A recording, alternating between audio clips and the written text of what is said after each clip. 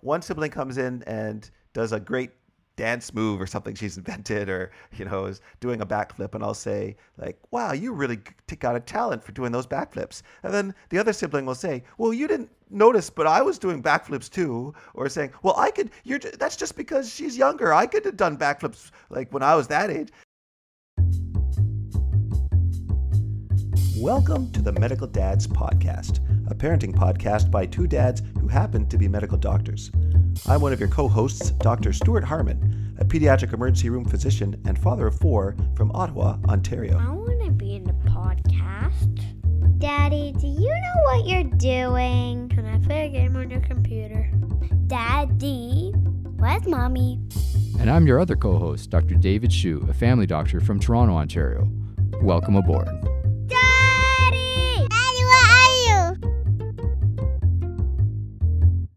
All right, we're back for another episode of Medical Dads. That's right, back and ready to compete with any rival who dares stand against us in the realm of podcasting, especially if it's a sibling. Terrible introduction today, Stu. Now, if you listen carefully, there is no other sound in my house right now. Because lo and behold, the children have gone back to school. They came home in mid-December ostensibly for Christmas vacation, and now we're almost in February, and they made it back to school. That's right. Viewers were on the edge of their seats, or I guess I should say listeners were on the edge of their seats after our last podcast to find out, did Dr. Shue send his kids back to school? And so the answer is a resounding yes. Resounding yes for the moment. It seems like my kids go to a private school and they had the option of either going or staying home, right? And for this month, at least, it's pretty fluid. They said parents, you can opt in, opt out, kind of, there's no time to have to make a decision by. I know like in public schools in Ontario, they kind of said you're either in or out, and then there'll be these dates where you can come back in. You can't just be in and out. For whatever it's worth, there's 4 kids in one of my kids' class. There's 4 in the other. So all in all, we feel reasonably safe at this point in these miniaturized schools that they're going back to. 4 kids in each class? And how many would there normally be? About 25 in each class. So this is just parents who decided they're going to keep their kids home. Yeah, because of the pandemic. And, to be fair, we kept our kids home for all of last year. Like our listeners might remember this. Like last year from the 2020-2021 school year, the school year did run for many kids in Ontario, for most kids, right? And the school year did end prematurely in March, and people had to stay home from March onwards. Yeah. But my kids stayed home the whole year. So I feel like this is just a little bit evening it out. We're making things a little bit fair. Like the other people had their chance. This is our turn to be in school. Did your kids go back to school on Monday as planned? Absolutely not. No. So we were all ready. And then suddenly we hear that there's going to be a major storm, right? Yeah. And I've been schlepping my kids to school for the last couple of years in Toronto. And, prior to that, I've been working in Toronto for many years. Like when they say blizzard and winter storm, I'm not really fazed by that. I know that eventually we'll make it into the office that day, right? And I know that the school's had a few snow days. But I had never in Toronto heard the term 40 centimeters. Like that was new to me. Like I've heard 15, 20. Like Toronto's in a panic at 15 centimeters, right? Well, then they threw out this number 40. And I was like, what on earth are we going to do with that? You shovel it. That's what you do with that. That's what we do here in Ottawa.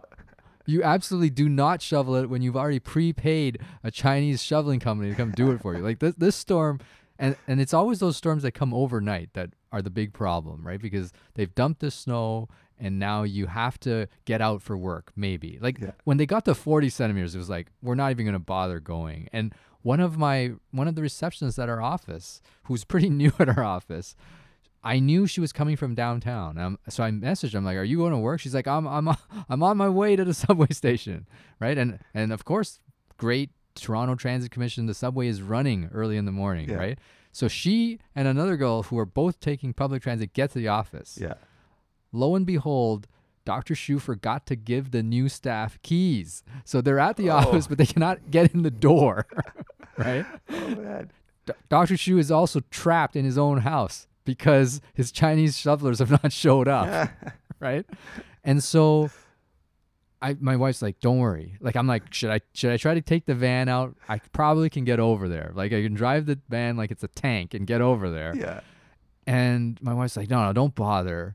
You're probably going to get stuck, which is true. Like, cars were stuck everywhere that day. Yeah. And she's like, well, the superintendent, when he gets to the building, just have the superintendent unlock it. They have a master key. They can unlock anything. So I called the superintendent. He's like, sure, no problem. I'm just on Leslie. Leslie is the street that the clinic is on, Okay. right? So I'm like, okay, just text me when you're there. I have some people you need to let in. An hour passes. No word from the super, right? I message him. I'm still here on Leslie. I'm like, well, In his car? Right, so or he's just walking? in his car. Okay. Right. So end of it all, 2 p.m. he messages me. I've arrived, Doc. I'm at the office. Right? It's 5 hours of passed. There's two frozen bodies on the doorstep. But do you know anything about that, Dr. Shu? He sent me a photo from where he was. He was literally like half a kilometer from the office, stuck on the highway, getting off like the Leslie ramp, right? And I was like, wow. Luckily, I sent the staff home a few hours earlier, Okay. but it did not work out because one of them could no longer get home at that point because the subway had closed itself a few hours later. Like, she was able to come uptown, cannot go back downtown. So it was a brutal welcome to your new job, welcome to Canada moment for our new staff. Oh man, what a disaster! But didn't people know ahead of time that the storm was coming? Because the storm you're talking about, most of our listeners will have experienced the same thing. Because this was a storm across the entire eastern North America. So everybody on January 17th had a big wallop of weather. But I mean, we got a message from the hospital where I work telling us, tomorrow we're expecting 40 centimeters of snow, so plan ahead, plan accordingly.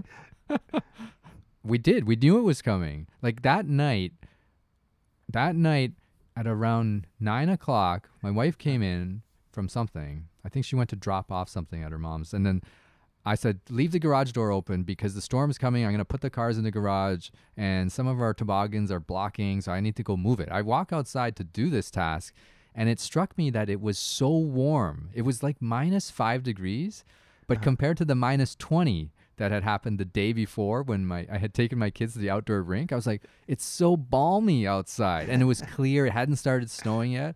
I was like, I have to go to work tomorrow, but I can put off my work a little bit. I can instead of rearranging the garage, I can grab my skates and head to the ice rink. I think nobody's going to be there. It's Sunday night, right? And indeed, there was nobody there. The lights were on. It was just me, my stick, a puck, and I just skated around for like half an hour. It was unbelievable. And you had no inkling that this major storm was about to start in like 30 minutes, right? Because I got home, and then maybe like half an hour later, I looked outside and the snow was starting to come down at that point. But I did get It was in. warming up is the sign that the storm is coming, Dr. Shu. You don't get a giant snowstorm like that when you get temperatures like -40, -50. That's too cold for the snow to fall. True. There is a term for that, the calm before the storm, right? I thought that alluded to when my wife isn't making any noise that's just about to blow up about something, but it's actually a weather phenomenon. I love that you thought your snow shoveling service was coming to your house. Where in Toronto, when they hear 40 centimeters are coming, those guys are like, oh, shovel in that weather? That's a suicide mission. You're on your own. Well, I didn't even think they were going to come on that first day. Like, I thought realistically by 6 p.m. would be a reasonable thing. I'm not even going to bother these guys, right? But 6 p.m. is reasonable. And they did come by 6 p.m. the next day. Money well spent. Did any of your patients show up at your clinic? Patients did not show up. I mean, right now, because of COVID, it's mostly virtual anyway again. Right. So that wasn't a huge problem. And I had already assigned some people to work from home that day anyway. So that kind of worked out. I did feel bad for the two staff who came all the way there and went all the way home. And then it took them forever. Like, that part was kind of absurd. But Yeah, that reminds me of the last time we had a big snowstorm in Ottawa, where the resident doesn't show up for his shift, even though he's had plenty of advanced warning. And he's texting me a picture of the weather website saying that there's extreme weather warning as justification for why he doesn't come to work. Meanwhile, the medical student realizing that there was going to be a snowstorm and that travel by vehicle would be difficult, got up an hour early and walked to the hospital from where he was. He walked for an hour in the snow to get I don't there. know. If your subordinate is going to text you a picture of why they're not at work, the picture better show like a mashed up vehicle, right? Or actually the car is stuck in the snowbank, right? Don't send me a picture of them on internet showing a storm. I can go to the internet and see the storm too. The picture he sent actually had a tweet from some website of somebody's vehicle in the snow, but not his. Millennials, gotta love it. I know. Look, here's a picture of a volcano that exploded in Hawaii. Obviously, I can't come into work today. Oh, wonderful. Anyways, bottom line is, with all this brouhaha going on with the weather, suddenly our kids are not back in school. Like, we've been waiting weeks for this January 17th date, and suddenly Mother Nature's like, hold on to your horses. You know, I'm still in control of this thing. And you really think if Mother Nature just wanted to intercede on our behalf, she could end COVID by keeping us all at home for 2 weeks. That's what the medical dads are petitioning for. But this week is not actually about COVID and snowstorms, right? Remind the audience what we're talking about this week. We're going to talk about sibling rivalry. We felt like we've talked about COVID enough. People are Omicroned out or Omicroned out at this point. And I think we need to talk about just some regular parenting issues. And this is one that Stu has had on the front of his brain for a long time. He's mentioned it several times. Why don't we break this into the good, the bad, and the ugly, and we'll try to hit on all the pertinent points of siblings and sibling rivalry as we go through this list. We'll start with the good stuff about siblings. So both you and I have siblings. Well, siblings or sibling rivalry? Are we talking about the upsides of there being a bit of rivalry? Or are we just talking about siblings in general? We're talking about siblings in general, but specifically we're talking about the rivalry part, right? But I feel like for the people out there who don't even have siblings, we should discuss what it's like to have a sibling somewhat, under the good, presumably. Well, I suppose imagine having friends who have to be your friends. Who there's sort of at least as when you're a child, there's sort of a contract that's saying, this person is your friend no matter what, which means you can fight with them, you can get angry at them, you can say horrible things that can't be taken back to them, and yet at the end of the day, you know you're going to bed and waking up and this person's still going to be in your house and your automatic friend. As an adult, that sounds terrible, and we should probably move that from the good category to the ugly. Because as an adult, if that person is in your life, you're trying to exit them from your life as quickly as possible. Well, there's a lot of analogies between siblings and spouses, actually, when it comes to this idea of somebody who you're at this level of your relationship where you do things that you wouldn't actually do with another person because they'd never forgive you, or you'd be worried about what they would think about you. Right. This isn't me who first thought of this analogy of siblings and spouses, but I read it somewhere, and I'll touch on it again later. But it is true. So we'll get more to it as we talk about the bad, presumably. But the good part about it is that thing where you kind of have this relationship with a person or a couple other people that goes beyond just regular day-to-day blow-ups and annoyances, right? And that's a useful lesson to learn in life, because if you don't have siblings and you get to this stage as an adult where you get annoyed at somebody, right, a friend or something, and you don't have any context for understanding that, well, this is just like your sibling getting mad at you or you getting mad at them, and it's over 3 days from now, right? Sometimes as adults, we get into this tunnel vision where we're saying, well, that person has offended me to a point that it's unforgivable, right? When you have siblings and parents and any other close relationship like marriage and stuff, you realize that there's almost nothing that's that bad. Right. And most things blow over, and it helps to blow things over when the person is in the room next to you all day long. Right. Eventually, you got to go borrow a pencil again. Right. You can't just shut them out of your life. Right. One of the problems with friends that I find is that with friendship, it can be a bit fickle because it's easy to tune them out. Right. You don't have to call them. You don't have to hang out. Right. And maybe you hung out twice a year anyway. So what's dropping those 2 nights? Not a big deal. Right. So little things can blow up with friendships. But siblings, because of the amount of time that you spend together and the years of mileage that you put into it, eventually you realize all that stuff's not important. Right. Hopefully, not in all cases. Like when you watch your kids and see how they interact and get along, don't you sometimes want to say to them, hey, look, what you just said to your brother or what you just did to your sister, would you actually do that with your friends? If you're out with your friends, would you do that? No, you wouldn't, because you'd be worried that they're not going to be your friend anymore. And I think that's the thing with difference with siblings is you're not worried that they're not going to be your friend or your sibling anymore because you know they're going to be. At the very least, you know they're going to be your sibling. It's matter what also you a say. relationship where I think you can be pretty close to your authentic self because the person's around all the time. And so eventually there's no pretense of pretending to be somebody that you're not, right? Which with friends at Yeah. school, even if you're really tight, you're always showing them your best behavior or certain aspects of yourself. But Yeah. with people inside your own home, it's not like that as much, right? And I guess the natural comparison is to compare what it's like to have a sibling versus what it's like your relationship with your own parents. And I think the big difference obviously is the age difference. Like having a peer or someone who's a near peer to you, right, that you can be authentic with is a little bit different from your parents who as authority figures and, people trying to raise you, that's a whole different kind of relationship. Yeah, it's true.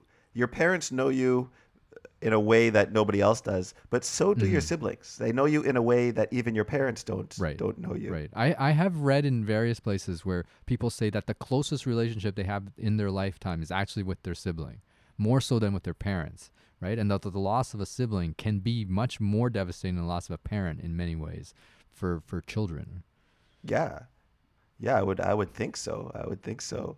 I mean, presuming that everybody has a normal lifespan, you will probably spend actually more of your life with your sibling than you will with Right. your parents. If you stay in the good, right? We're still dealing with the good relationships. That's right. And well, I was going to say a little bit about sibling rivalry. Is there good to the rivalry part of having a Absolutely, sibling? absolutely. So it's natural when you have multiple kids that they're maybe not even consciously, but subconsciously comparing themselves to one another, right? Whether they're the same age, whether one's older than the other, there's going to be this natural like, okay, they're in grade 5, they did this in grade 5. What should I be doing when I get to grade 4, right? And these comparisons are abound in families, right? And some parents take it too far and are pushing the kids like, look at what your brother did, right? You should be at least doing that, right? But even if the parent is deliberately doing their best to avoid taking sides, because kids are very sensitive to that kind of thing. But even if parents avoid it, the kids subconsciously or consciously are comparing themselves anyway, right? And sometimes it's without judgment, but it's just to give themselves a bar of something to know that, well, that's what's appropriate. That's what's good behavior. That's what's bad behavior, right? And that bar is always being reset on a regular basis with a sibling.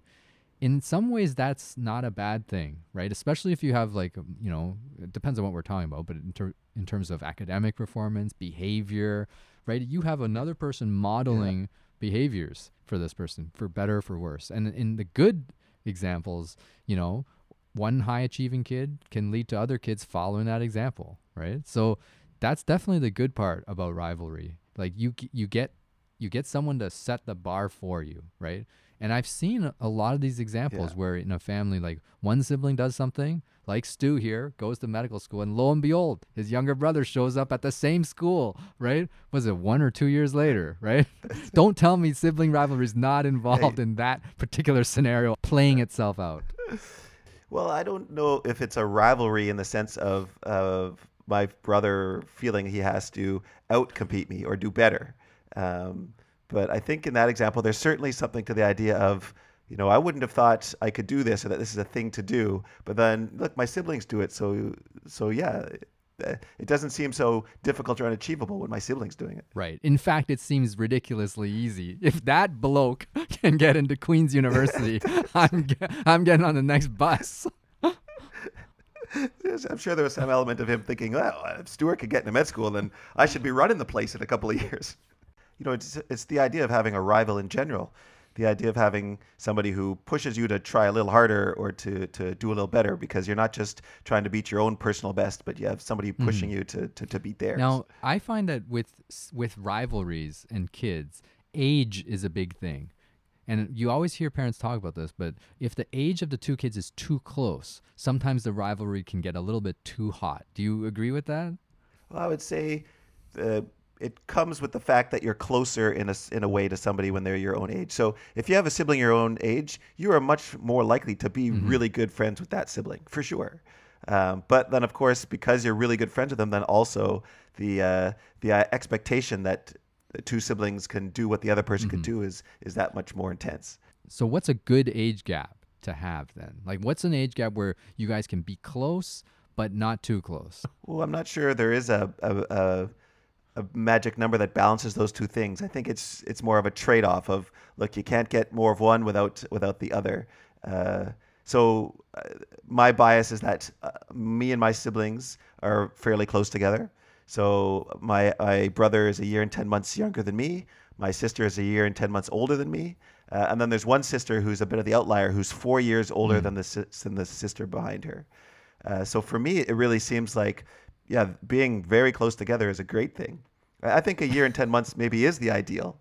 And my kids are close to that range.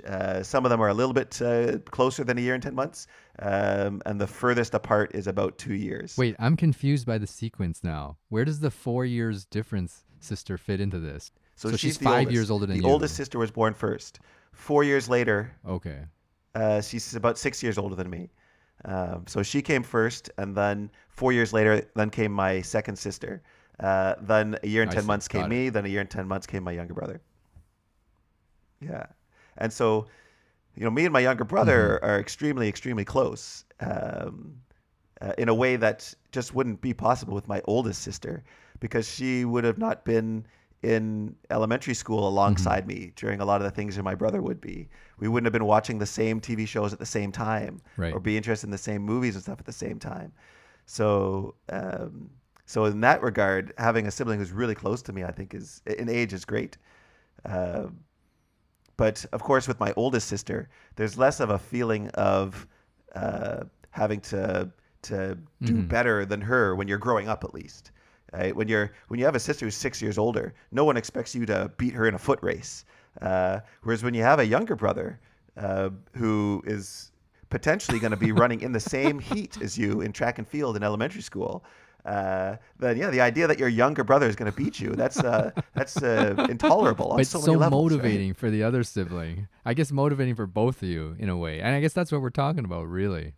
So apparently this is a common thing. Like this stunt that your brother pulled where he ends up going to medical school, following in your footsteps, is a common phenomenon with siblings. That if one sibling achieves a certain thing in life, suddenly the other sibling does the exact same thing. That's the nice thing about siblings. If it works out well, you get two high achievers, right? And it really is true about the paving the way. Not saying that I cleared all the obstacles for my brother to go to med school, but when I think of myself in school, my sister being a year and 10 months older than me meant that I would have been taking some of the same courses in high school that she took with the same teacher, or at least with very similar course material. And just the fact that I had her old notes and stuff to look at made it much easier for me to do well in high school. And nobody really thinks about that very much. So when you're doing well in high school, people aren't really saying like, yeah, you did well, but there's an asterisk to that because you had older siblings who made it easy. And when you're the oldest sibling doing it all for the first time, nobody's saying, an extra points for the fact that you had to do this with nobody's notes and nothing to help you. So just a little bit of a appreciation for those older siblings. I'll put that out there. So I got to tell you, this is a funny story. I will not name names, but the people will know who they are. This one sibling following another story. Your brother is not the most egregious example of this. Okay, the most egregious example of this is in my mom's side of the family. My cousin, one of my cousins, super bright, a bit younger than me, whiz at math. When he's applying to university, his mom's like, he asked me, help him write an essay, right, for MIT, right? So I've helped him write an essay. He gets into MIT, right? Big, like family, glorious moment for the family that someone gets to go to MIT, right? Few years pass, his sister comes along, gets into MIT also, right? Yeah. And then this was like, whoa, that's pretty impressive. But if you actually followed them as siblings growing up, she was always doing this to him, right? So when he was small and he learned how to play piano, she learned to play the same songs on her own without actually having lessons or something, right? So eventually got better than him at that, right? Then in high school, My aunt was schlepping him around to take tennis lessons, right? He gets decent at tennis. Guess what sport his sister takes up? Tennis. Yeah. Same thing, right? Ends up becoming at MIT a captain of the school team or something, right? Then after university, older cousin goes off to Chicago, gets a job in finance and trading, right? With this like company that's very successful. Yeah. A couple years later, she goes to Chicago, gets a job at the same company, right? They're not doing the same thing, but they're doing the same. So the story should end there, but it gets even better than this.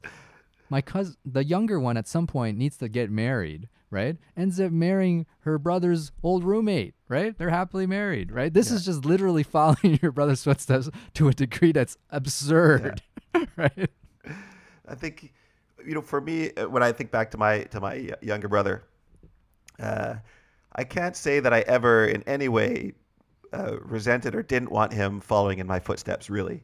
I mean, at least not outside of when I was maybe like 5 or 6 years old. But by the time I got to things like going to medical school, to have him at medical school with me was great. I mean, that's akin to you're in medical school and then you find out that your best friend is coming to med school and is going to be there with you as well.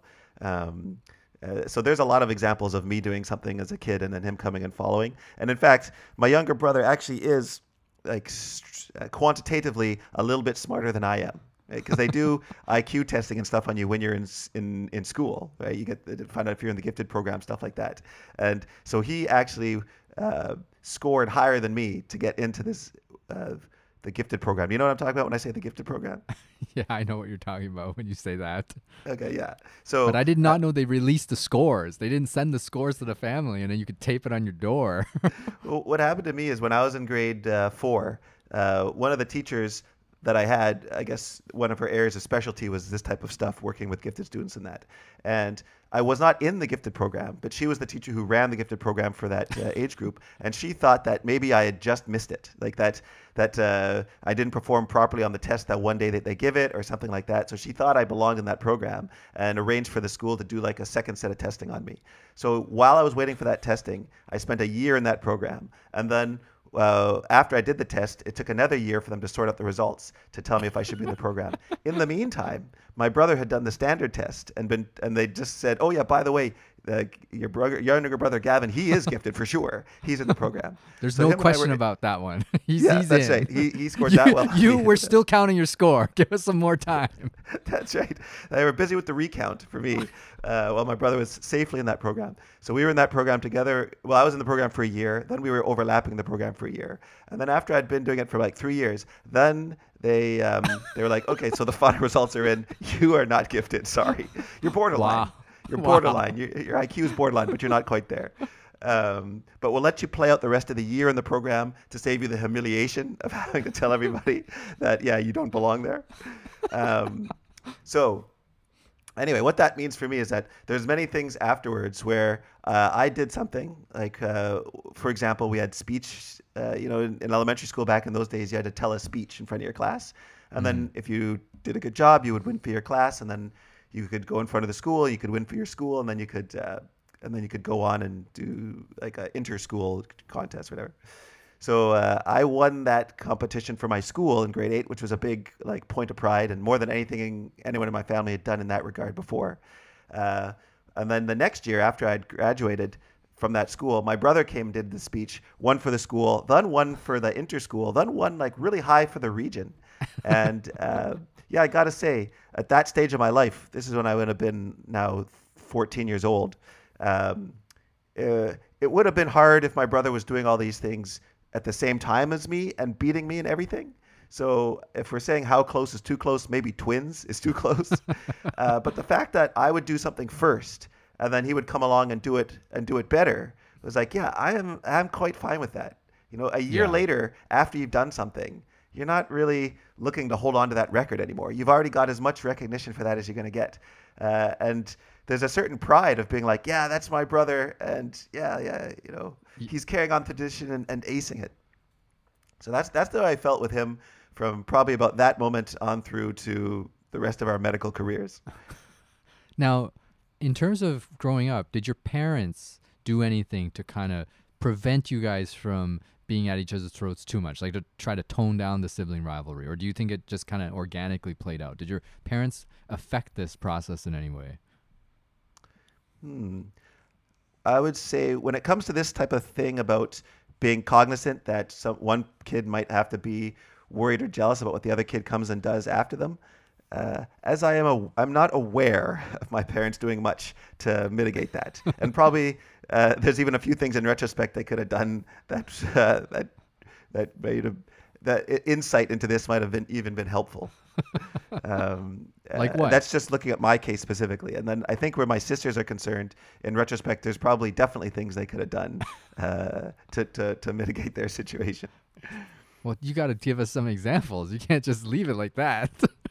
Well, only in the sense that my two sisters are about 4 years apart in age, but the sister who's closest to me in age, in a lot of ways, was ahead in a lot of things academic, and I think there was a bit of a tendency for my dad to just kind of be quick to label that like, well, that sister is the one who's really advanced, and the oldest one, who's 4 years ahead, must be slow if the advanced kid is sometimes doing things that like that she struggles to do, which I think really did not take into account just how there can be differences in talent and even differences in intelligence and ability that just are going to like manifest it differently. So the fact that one kid can quickly know answers to math questions does not necessarily mean that the older kid is the lost cause and the one after them is not.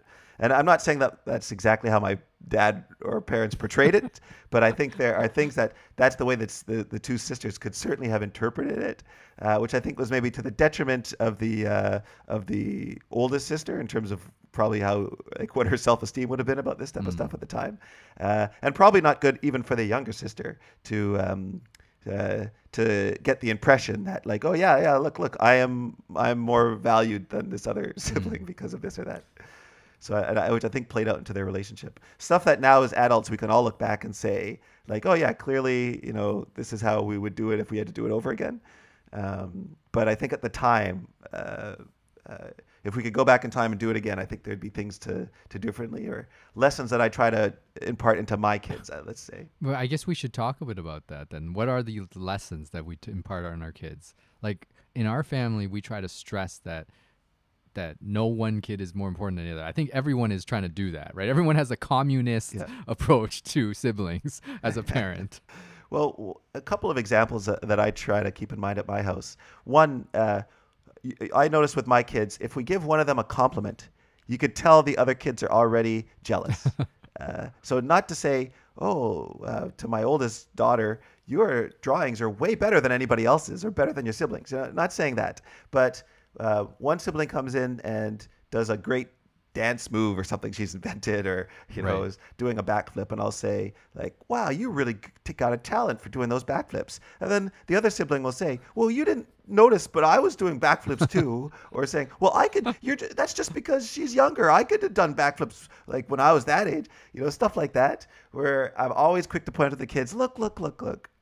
When I'm saying one kid does something good, I'm not saying that you don't do it good, or that you aren't as good or even better.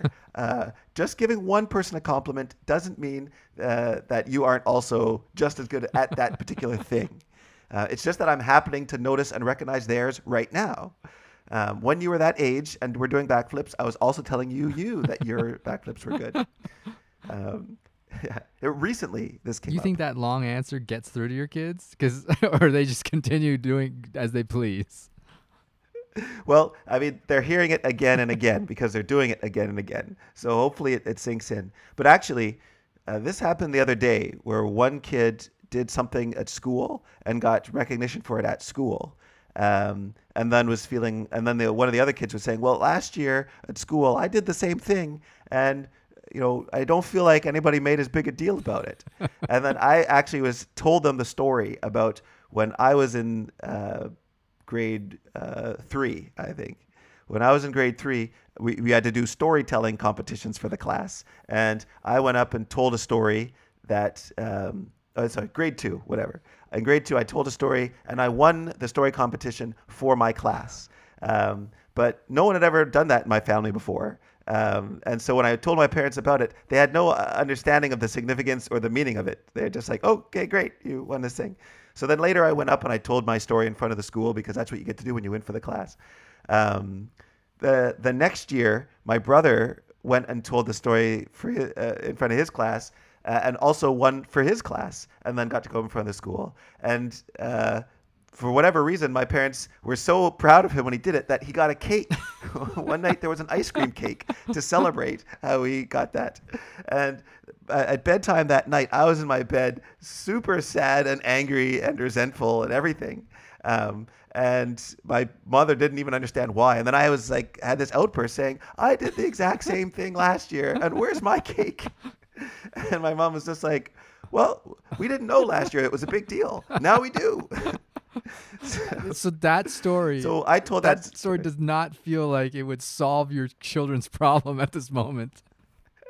The point of the story when I was telling it to my kids, and I always have to explain the point of these stories to my kids in much the same way I have to explain it to you now, because apparently the points are never self-evident. But I was explaining to the kids that I understand that one kid can do something and can get a lot of praise for it, and you could do the exact same thing and not get the praise. But that doesn't mean that the thing you did was any less praiseworthy. And sometimes it's just a matter of your parents don't realize until you've done it once that the thing is so special when the other kid comes and does it. Anyway, the kids seem to just like hearing about the fact that as a kid also wasn't perfect and had resentful feelings. Yeah, I guess feelings. you're normalizing that for them, which is good. Yeah. I'm always trying to get across to them that, look, the fact that you feel this way is not abnormal, or is it something you're in trouble or going to get punished for? But if you take those feelings and now have a big explosion or lash out at your sibling or do something naughty, then there will be some consequence. Oh, amazing. Amazing. Now, there's a flip side to this, which is when you're praising. So you were saying when you praise one kid, the other kids get jealous. But there's a flip side that works in your favor as a parent, which is when you're mad at one kid, right? And one kid's in deep trouble. Yes. Suddenly the behavior of all the other kids improves, right? There was a day last week we were on my daughter's case about something for school, and suddenly, and this was at the dinner table, suddenly my son started eating his entire dinner without any prompting, not getting up from the table, not restless, like didn't need reminders, polished off his whole plate. It was amazing. Kids often will try to fill roles. This is a theory I have based on observation, not a scientifically proven thing, but I do feel like kids will often try to fill roles. So sometimes the first kid comes along and it's just their nature that they're this rule follower, that they never want to see their parents angry. And then if another kid comes along and that role of being the perfect kid is already taken, it's too much to try to compete to take that role. So that's where sometimes the next kid comes along is like they're the naughty kid because, well, the first one's the perfect one, so I'm the naughty one. And the flip side to that is sometimes the first kid comes along and that's just the difficult kid. And when the younger kids see that kid always getting in trouble and always getting yelled at, they're like, well, I'm taking the role then of the kid who's not getting yelled at and gets the praise all the time. I think it ties into what you're talking about. Which is my segue into the bad. Right, so the good and the bad of sibling rivalry. The bad is there is this situation that happens, and it happens all over the world more and more when parents are busy and educated and they don't want lots of children. Is this only child thing that happens, right? And that really throws a wrench into this because now these kids have no sibling rivalry, and we see what happens when you have a person with no sibling rivalry. Yeah, the rivalry pushes you. It's to be an only child. I mean, if it happens, it happens. But I think it does present other challenges. And how do you try to substitute that idea of having that sibling who's so close to you, who you can be yourself with? How do you get only children to be able to interact with other children and form good relationships with other kids without having them have the sibling to practice on? I feel like a big thing is when you're an only child, you have two parents who whatever attention they're going to spend on the children is all on you, right? Even if they're parents who don't spend a lot of attention on their children, whatever attention they have is all focused on this one kid. But if they have two, suddenly that attention is halved. On average speaking, it's halved, right? And that takes a lot of the heat off you. And I do feel like as parents, we have a tendency to overmanage stuff, right? And if you only have one child, that over managing gets magnified to a degree that's not helpful, right? And so I always find that when you have a second child, I think we've discussed this at some point, but my whole theory is that the second child is always a little bit more balanced than the first child in every adult you can think of right now, right? Try to think of which one's an older one and which one's their younger sibling, and see which one is a little bit more neurotic and which one's less neurotic. And it seems to be that the older one is always more neurotic than the younger one. This doesn't work when you get to you guys, to like number 3, number 4, but for 1 and 2, I feel like it holds pretty true consistently. Well, certainly once you start getting down to 4, things change, and then the gender thing makes a difference, right? Like my sister, who's the same age gap as me as my younger brother, she doesn't really have to worry as a kid, at least back in the 80s when people were more rigid about their gender roles, that for example, what happens if her younger brother runs faster than her? Especially as you start to get a little bit older, no girl wants their younger brother going faster than when they're like 5 or 6. But by the time you start getting to age 12, 13, she's not really worried that I'm going to outcompete her in track and field. They don't even have you run in the same, they don't have boys and girls run against each other in track and field, or they didn't back then. And even if they did, it would be easy to say, well, yeah, he's faster, but he's a boy. He's got the muscle mass. It's not the same thing as being outran by your sister. Whereas for my younger brother, that would have been different. But just going back to that idea about the parents giving all their attention to one child and then how it changes when you have another one. This was actually the example of making an analogy for children with siblings and adults with spouses that I was thinking of before, because I read this somewhere, how you could think about it like when it's just an only child, you get all this attention from your parents. And then you bring in another child. It's not that different than if you were married to somebody and then you brought in another spouse and we're expecting these two spouses to get along. It's the same way for siblings. I suppose. And that changes the dynamic of everything for the better. Yeah. So I feel like if you don't have it's a thing that only children miss, I think. And at the very least, you have a built-in comrade, right, to get through your parents' idiocies, right? Someone you can bounce those off is someone that you can bounce off your parents' like idiosyncrasies off is a good thing. Now, I want to talk a little bit about the bad of having sibling rivalry. So sometimes sibling rivalry gets a little bit too heated, right? And the example that comes to mind is with my dad. My dad had 6 siblings. He was the oldest of 7, so he had 6 siblings. And in those days in Taiwan, like if you had 7 kids, they're spread out over 15 years or something, right? So by the time you get to the youngest one, your relationship with the youngest one is not a rivalry anymore. You're actually like their parent. Like my dad was 16 years younger than my grandmother, so she had him early, and then I think another 15 years passes maybe before they have number 7. So when you talk to number 6 and number 7 about my dad, they're always like, oh, he was like another father, right? Always giving us rules, like things to do, right? So that's not even like a sibling relationship anymore, right? We don't really see that in this day and age. But with him and his immediate younger brother, like number 2 brother, my second uncle, they definitely had some sibling rivalry thing going on, right?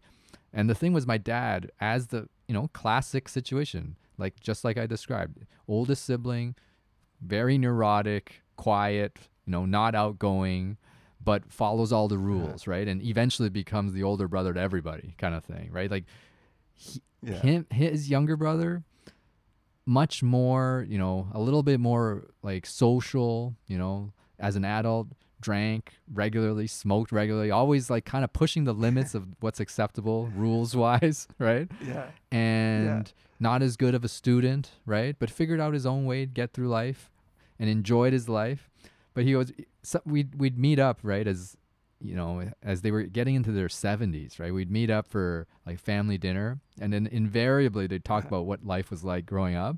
And my uncle's main story, he would always come back to this story, and that he remembered and my dad had forgotten, which was that one time somehow the two of them as boys ended up with a pair of boxing gloves, right? So my brother my dad had a pair of boxing gloves, his brother had a pair of boxing gloves, and then you hear the younger one tell the story about how he was like so determined just to give my dad a beating that day with the boxing gloves and whopped him real hard, like several shots. And then my dad has no memory of this, right? But his brother has to bring it up at every family gathering. And it's just it's awesome because they can laugh about it as adults, but you also get the feeling that, you know, that's sometimes what it's like with your older brother, right? The guy is annoying, right? And then obviously for me and my sister hearing this story, we're like, oh, what an awesome story, right? Someone finally giving dad his comeuppance. You can tell this was a pivotal moment in this guy's life that he's remembering it so much. Meanwhile, your dad was, due to his concussion, doesn't seem to be able to remember the event at all. Now, is there anything else to say about the ugly? Since we the do ugly. So this, there's a lot to say, but I feel like it's a very complicated issue. So siblings can go awry over time, right? And it happens a lot. Yeah. I see it in the medical office. I see it in our family, you know, in the family tree. You always hear about these stories, right? There's these two siblings that don't get along, right? One sibling lives on the other side of the continent, right? They don't come to family gatherings or something, right?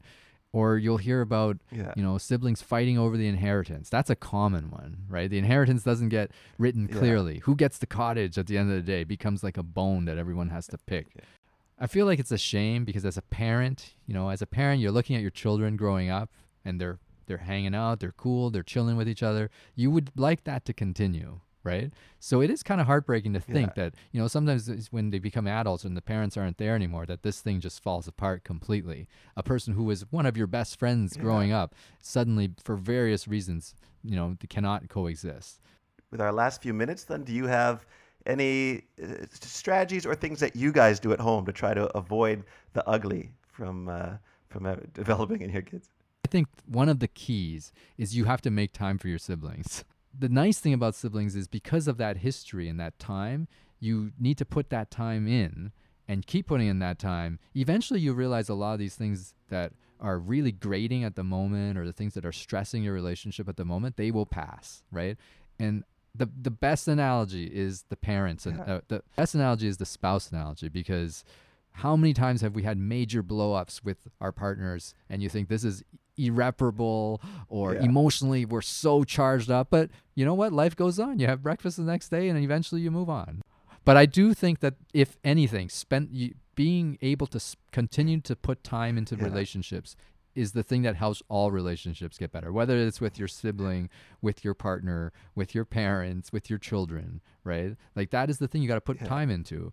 And if you are in one of these ugly relationships, try to put time. Eventually bridges get built again. So for us as parents trying to help our kids, some of these, this would translate then into try to make sure that you actually set time where the kids are going to have to play with each other and interact with each other. And if you've got more than two, then it sometimes means you have to do different pairings and do things where they're all together. I think it's important to do that. I think it's also important to try to make some individual time for your kids as well, and let them know that, you know, sometimes I'm going to spend time just with you, sometimes I'm going to spend time just with your siblings, with your other sibling, right? So that everybody knows that it's not a matter of there being a certain amount of love in a pie, and you only get thin slices. The more kids there are in the family, the more the love grows. It doesn't have a boundary in that way. Another tip, I guess, that I try to keep in mind is this idea of avoiding that, giving them these identities, imposing these identities on them to say, oh, look, you did well in school, so you are the smart one, which then either is going to make the other kid feel like, well, now I have to compete to be the smart one, I have to prove I'm the smart one, or worse, to say, well, then that one's the smart one, then I'm the dumb one, and I'm going to fill the role of the dumb one. And maybe the last little bit of thing that I try to keep in mind with my kids, if one of them is in something like hockey or art or drama or whatever activity you put them in and they show a talent for it, then great, that may get the other kids interested in it and get them to do it.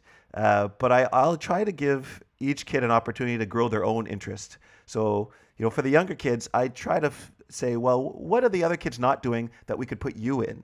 So this other one is doing piano lessons. Hey, are you interested in doing some other kind of musical instrument?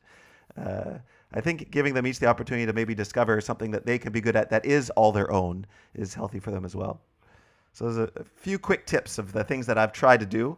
Check back with me in another 20 years and I'll tell you if it worked. We'll check back in 40 years when they're bickering over their inheritance and they realize that Dr. Harmon doesn't make that much money as a pediatrician. And then we'll see how it goes. Did you say in 4 years? You think I'm going to die in 40? 40. Oh, 40. 40. I think I'm going to live longer than that.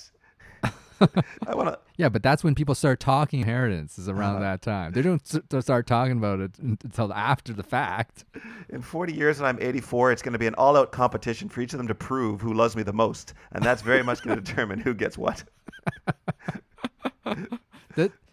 The inheritance is a thing. Like I guess at some point we'll talk about this someday on the podcast, but it is a huge thing. It happens in so many families where the family relationship, sibling thing breaks down because of this. Ultimately, My mother is always clear with us. Look, I have a certain amount of stuff, and I am leaving it to you split 4 ways down the middle. Period. So don't start thinking about what you're going to do that you deserve more or less or that thing. I have 4 kids. I have this much split down the middle. There you go. And I think that's probably a wise way to do it. it is, but it always gets compounded by something like, you'll have 4 kids. One of them is doing really well financially. They don't need money, right? One of them isn't doing as well. All getting split. It's not a matter. It's not a communist thing based on the means and the needs of the people. It's this is how much there is. This is how much you get. You earned it by being born, not by doing anything else. I don't know. There is a strong argument to be made that as parents, we should just spend all our money that we made in our lifetime, that we spent enough on them growing up, that we don't need to pass on the leftover to them when we die, and that you should just give it to a charity at that point, or throw it somewhere else that you want it to go, rather than giving your kids one last handout. Do they need any more handouts at that point? I disagree with that last bit. What charity can you rely on to really use that money the way you wanted it to be used? I'm saying, of course, give money to charity, but do it while you're alive. First of all, if you're gonna have money left over when you die, my philosophy would be spend the money on the things you want to be spent on, and spend it on the people you want to be spent on while you're still alive. And then there's going to be something left over when you die, and split that 4 ways with your kids, because you should all have 4 kids. That's my advice to people. But you're going to spend it on them while they're alive, and then at the end, you give it all to the bank or leave it to the government or something like that.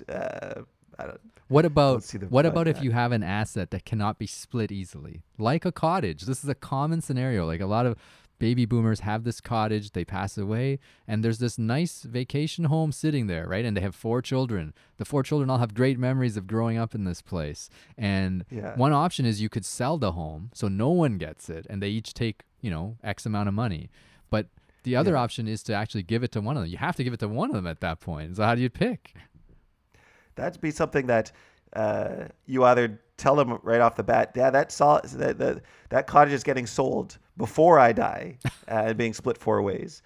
Or you decide before you die, okay, let's agree right now. What are we doing with the cottage? Set that up, and so it's done before you die. Not that people have a verbal discussion of what they might do, then you die, and then now it's left to be dealt with.